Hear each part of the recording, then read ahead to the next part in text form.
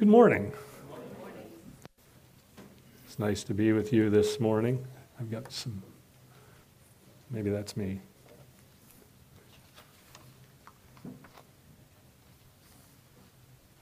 It's always interesting when I speak at a church other than my own. I want to assure you that it is so nice to be able to attend a church where people will smile at you.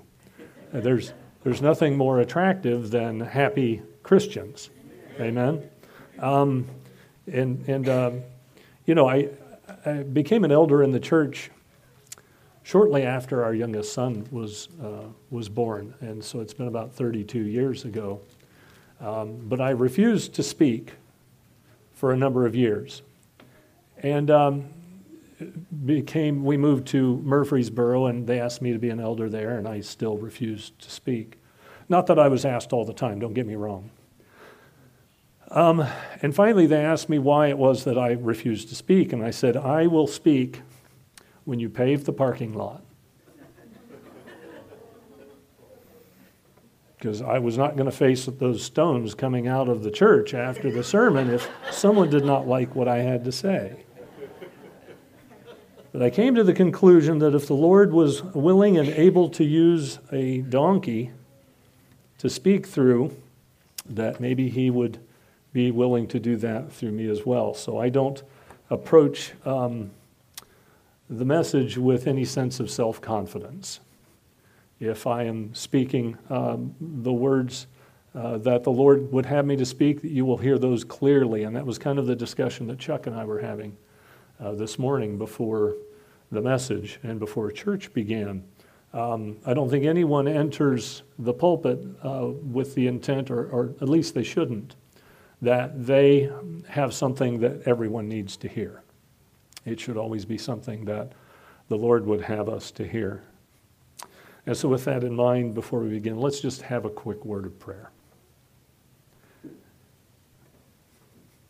Dear Heavenly Father, Lord, we come before you today, not because I have something to say, but because this is where you are.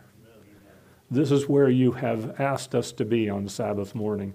You have asked us to be in your church, amongst your people, among like believers, those who desire to know the will of the Lord. And so, Lord, this morning, as I speak, I ask that you would take my frailties and remove them and place in their stead the words that the congregation should hear. Help them to hear, Lord, not me speaking, but you. And I thank you, Lord, in your name, amen. This is kind of a part two. The last time I was here, we spoke on the subject of deception. And if you remember, we talked a little bit about a gentleman named Glendware Michael. We're going to talk about him a little bit later on in the message.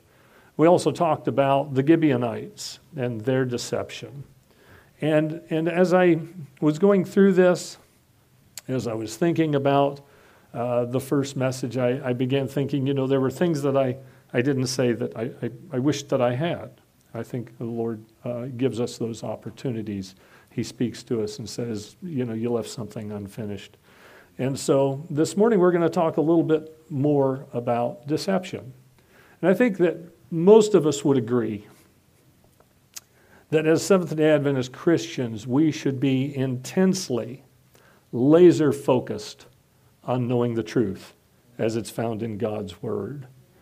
The idea that anyone would seek to deceive us in spiritual matters is something that, quite frankly, we should find appalling.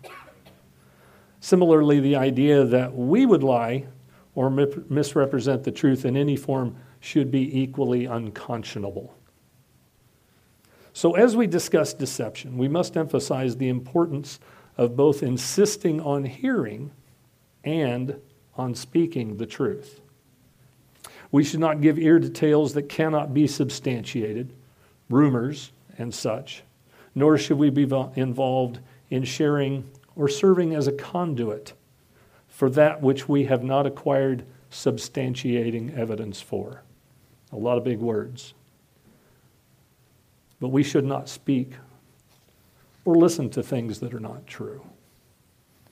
Now, in our scripture reading this morning, we can see clearly that God considers our words to be of great importance. Jesus said that in the day of judgment, men will be justified or condemned by their words.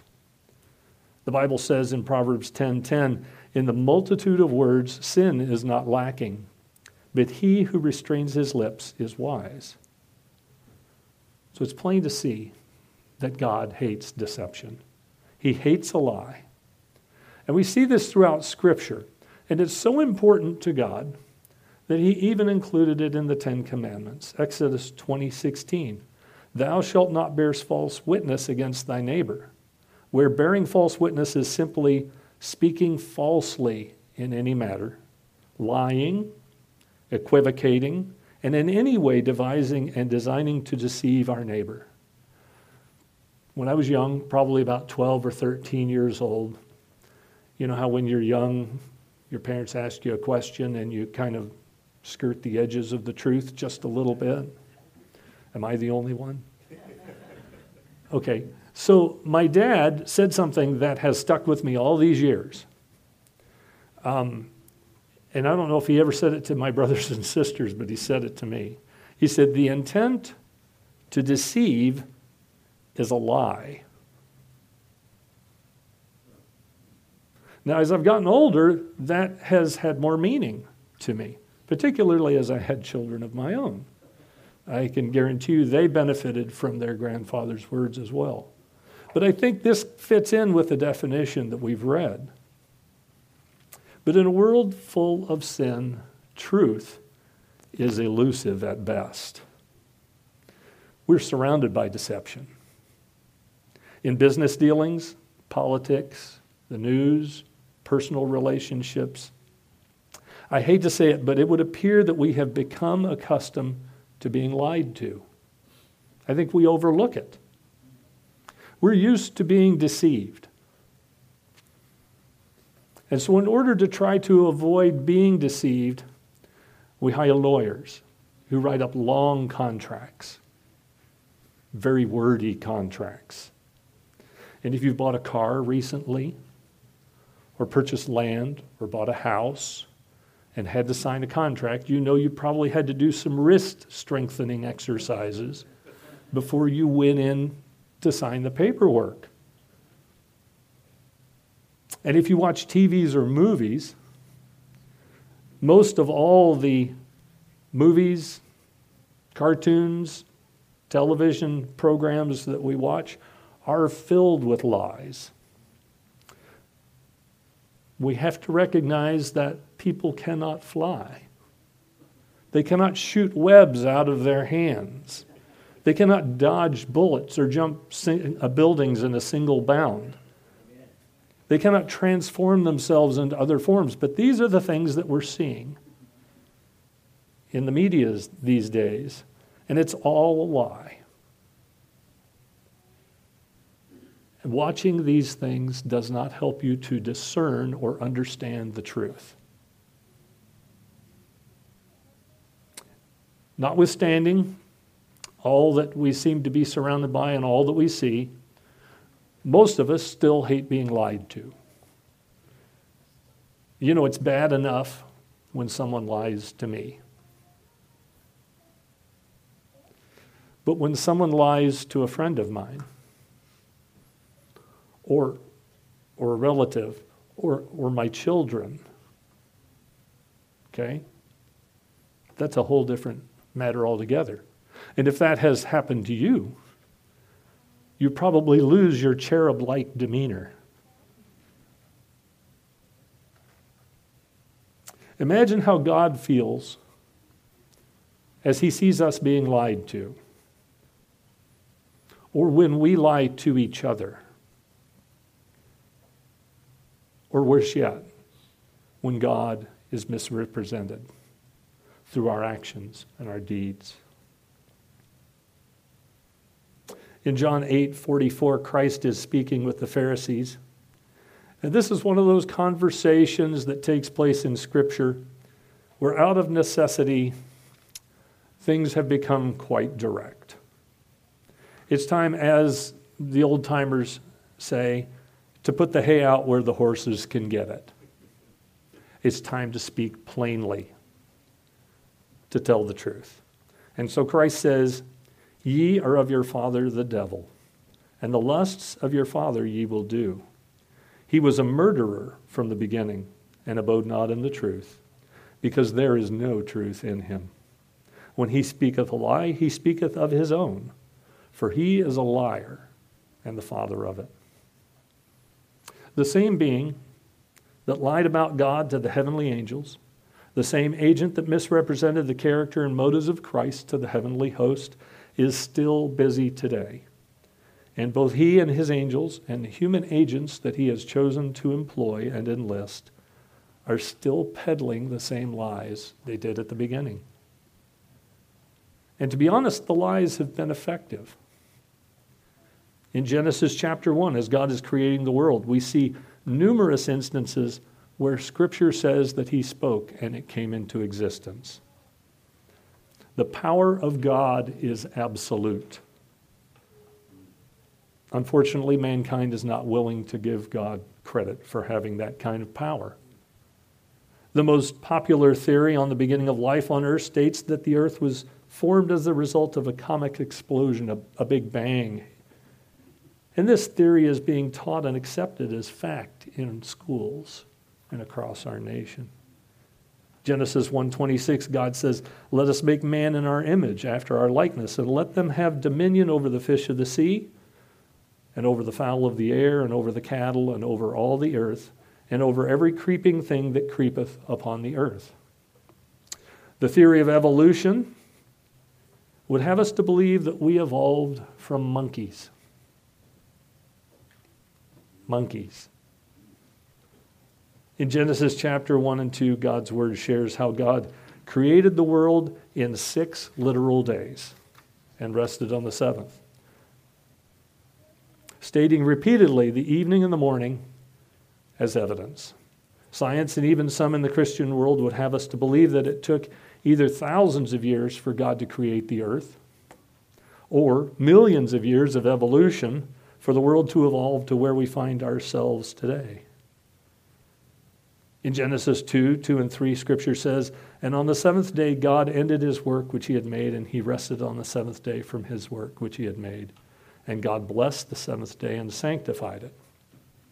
Man has said that they've decided to substitute Sunday, or really any day now, as the day of worship. Genesis 1:27, so God created man in his own image, in the image of God created he him. Male and female created he them. I can't begin to explain what the theory is now. It's become so strange and so bizarre. I can't say this much. It doesn't match up with Scripture. I was discussing this with one of the brothers at the Murfreesboro church. He and I had both heard that there are now 32 genders. That's what's being proposed. And my friend said, well, there's 2 genders. This is what I tell people. There are 2 genders and 30 mental illnesses. We have fallen so far off track. But if we are going to use the Bible as our authority, we can't accept these hypotheses, these ideas that are out there. Then Genesis 3:3, you shall not eat of it or touch it lest ye die. Then Genesis 3:4, Satan says, ye shall not surely die, giving birth to the lie of the immortality of the soul. Now it's interesting, if you've been following the scriptures here that I've given, we're not through Genesis 3. And the lies that are being proposed, the lies that have been told that continue to be fostered by society, are lies that are, in the eyes of a Christian, unconscionable. Satan has put great effort into his attempts at systematically dismantling God's word.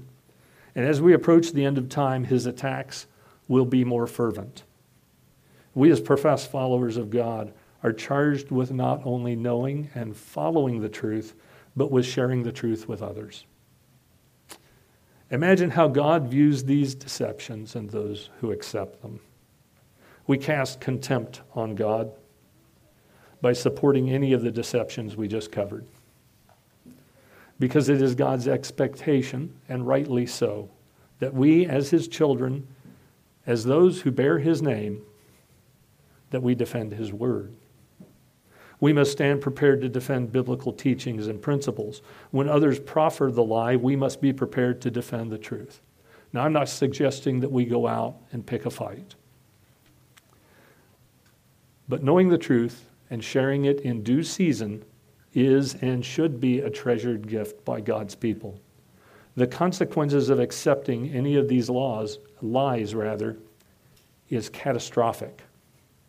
If we believe in evolution, either because we believe it took longer than 6 literal days to create the earth, or because we believe in the Big Bang, we disconnect ourselves from divinity because we don't believe the biblical account of creation. Since we don't believe the biblical story of a literal 6-day creation with a Sabbath rest, we can't believe in the 7th-day Sabbath. And since we don't believe in the biblical account of creation, we don't believe God created male and female. We might as well say we don't believe in Scripture at all. And this is where many people are, and it's because they have let go of Scripture as the authority.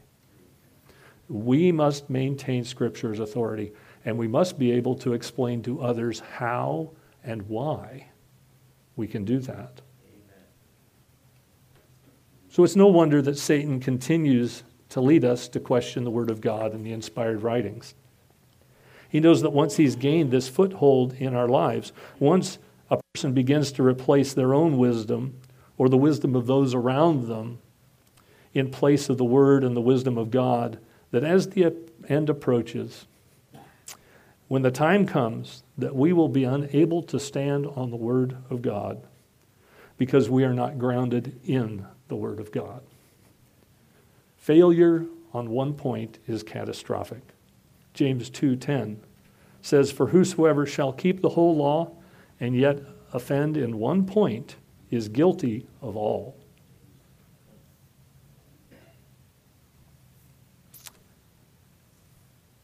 If we fall prey to the deceptions that are laid out before us now, as the time approaches, as things march on, as we get closer to the end, the pressures to go along just to get along will be too much. Satan is looking to deceive everyone. And he doesn't care where you came from, how wealthy you are, how poor you are, what car you drive, where you live. He's out for you. And while it's true that some people are easier to deceive than others, Satan is focusing his attention on a group that are defined in Scripture as the elect. Who are the elect?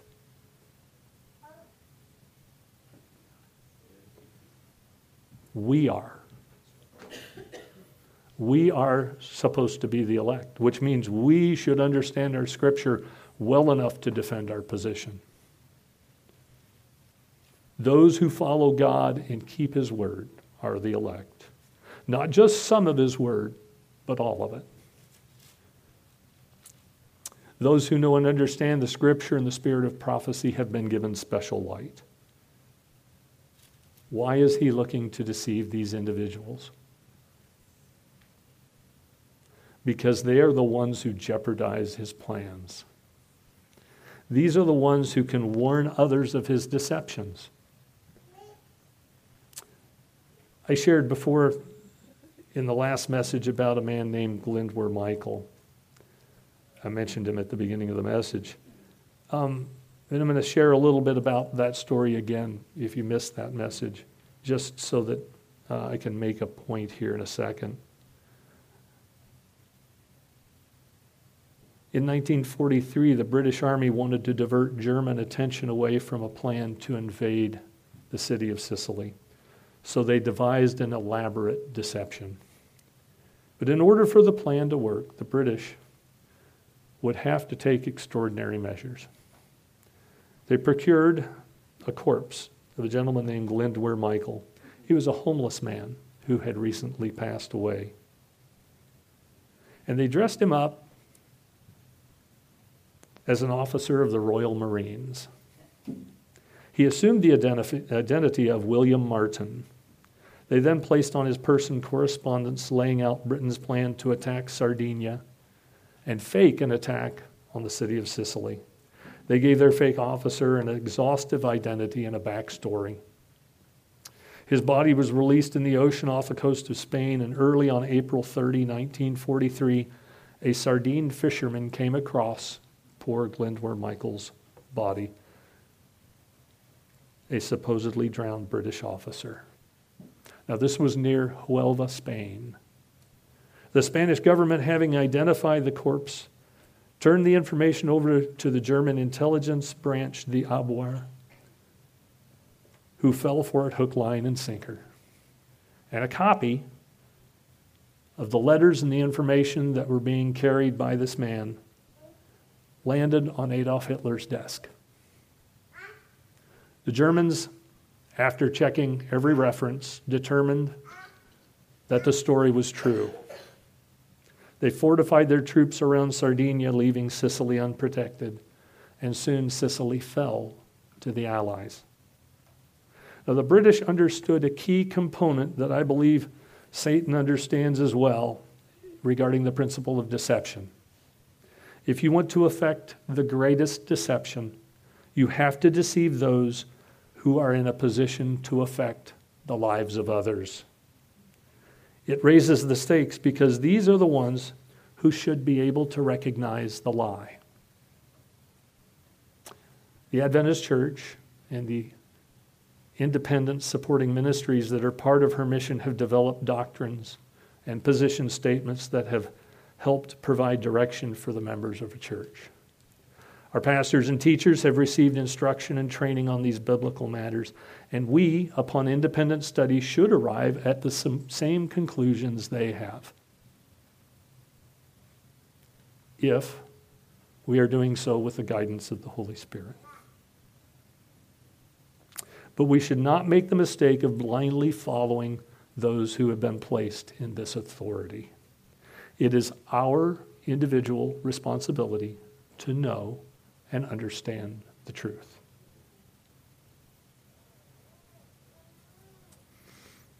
Please understand, I'm not casting a shadow on any of these wonderful men and women who have led us in our study of Scripture, on any of our pastors, on any of the independent ministries. These are great men and women of God, and they deserve our respect. But it is not their responsibility to interpret Scripture for me. I am rather suggesting that we should be studying to elevate our own knowledge and understanding.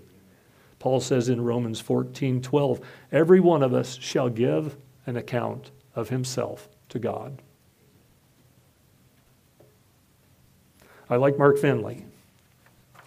Mark Finley is not going to answer for Brian Newmeyer. Beyond knowing the truth, we must have a saving relationship with Christ. All of the knowledge in the world is useless if we are unable to accept what Christ called the first and greatest commandment. Thou shalt love the Lord with all thy heart and with all thy soul and with all thy mind. Knowing the truth is useless without this relationship, but the relationship is not feasible without the truth. You know, a final deception has been planned that will deceive, if possible, the very elect. In the book Truth About Angels, Ellen White says, as the crowning act in the great drama of deception, Satan himself will attempt to personate Christ. The church has long professed to look to the Savior's advent as the consummation of her hopes. Now the great deceiver will make it appear that Christ has come. In different parts of the earth, Satan will manifest himself among men as a majestic being of dazzling brightness, resembling the description of the Son of God given by John in Revelation. The glory that surrounds him is unsurpassed by anything that mortal eyes have yet beheld. The shout of triumph rings out upon the air. Christ has come. Christ has come. If we are unable to trust the Word of God and the spirit of prophecy by faith, we will be no match for the visual and sensory deception that is to come. Listen to the reaction of those who do not know or understand the truth, those who will go through this great deception unaware of the truths of Scripture.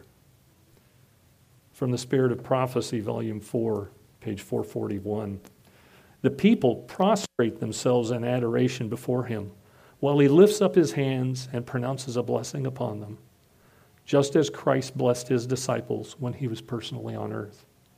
His voice is soft and subdued, yet full of melody. In gentle, compassionate tones, he presents some of the most gracious, heavenly truths which the Savior uttered. He heals the diseases of the people, and then, in his assumed character of Christ, he claims to have changed the Sabbath to Sunday and commands all to hallow the day which he has blessed. He declares that those who persist in keeping holy the seventh day are blaspheming his name by refusing to listen to his angels sent to them with truth and light. This is the strong, almost overmastering delusion.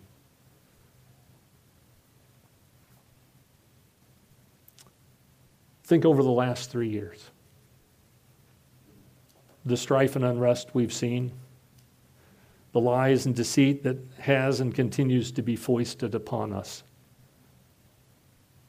You know, most of us haven't found ourselves in the middle of these riots, in the middle of a lot of what's been going on. But we've been watching, and we've been listening. And the things we've seen on TV, the things we've heard on the radio and in the news, should be convincing evidence that the end is near. I don't think it's going to take much to push us over the edge. Yet for the most part, many cease to be amazed. Many cease to be alarmed. Sure, we talk about it. We recognize the absurdity of it all, but do we see all this as the fulfillment of prophecy? And if we do, praise the Lord. Are we sharing it with others? If we question the Word of God now, if we're unable to accept a simple and clear, thus saith the Lord, we will be no match for the deceptions that are coming. We will be unable to help our friends and neighbors to see the truth when they have doubts and fears, when they have questions. We need to be studying like our lives and the lives of our loved ones depend on it. Because brothers and sisters, they do.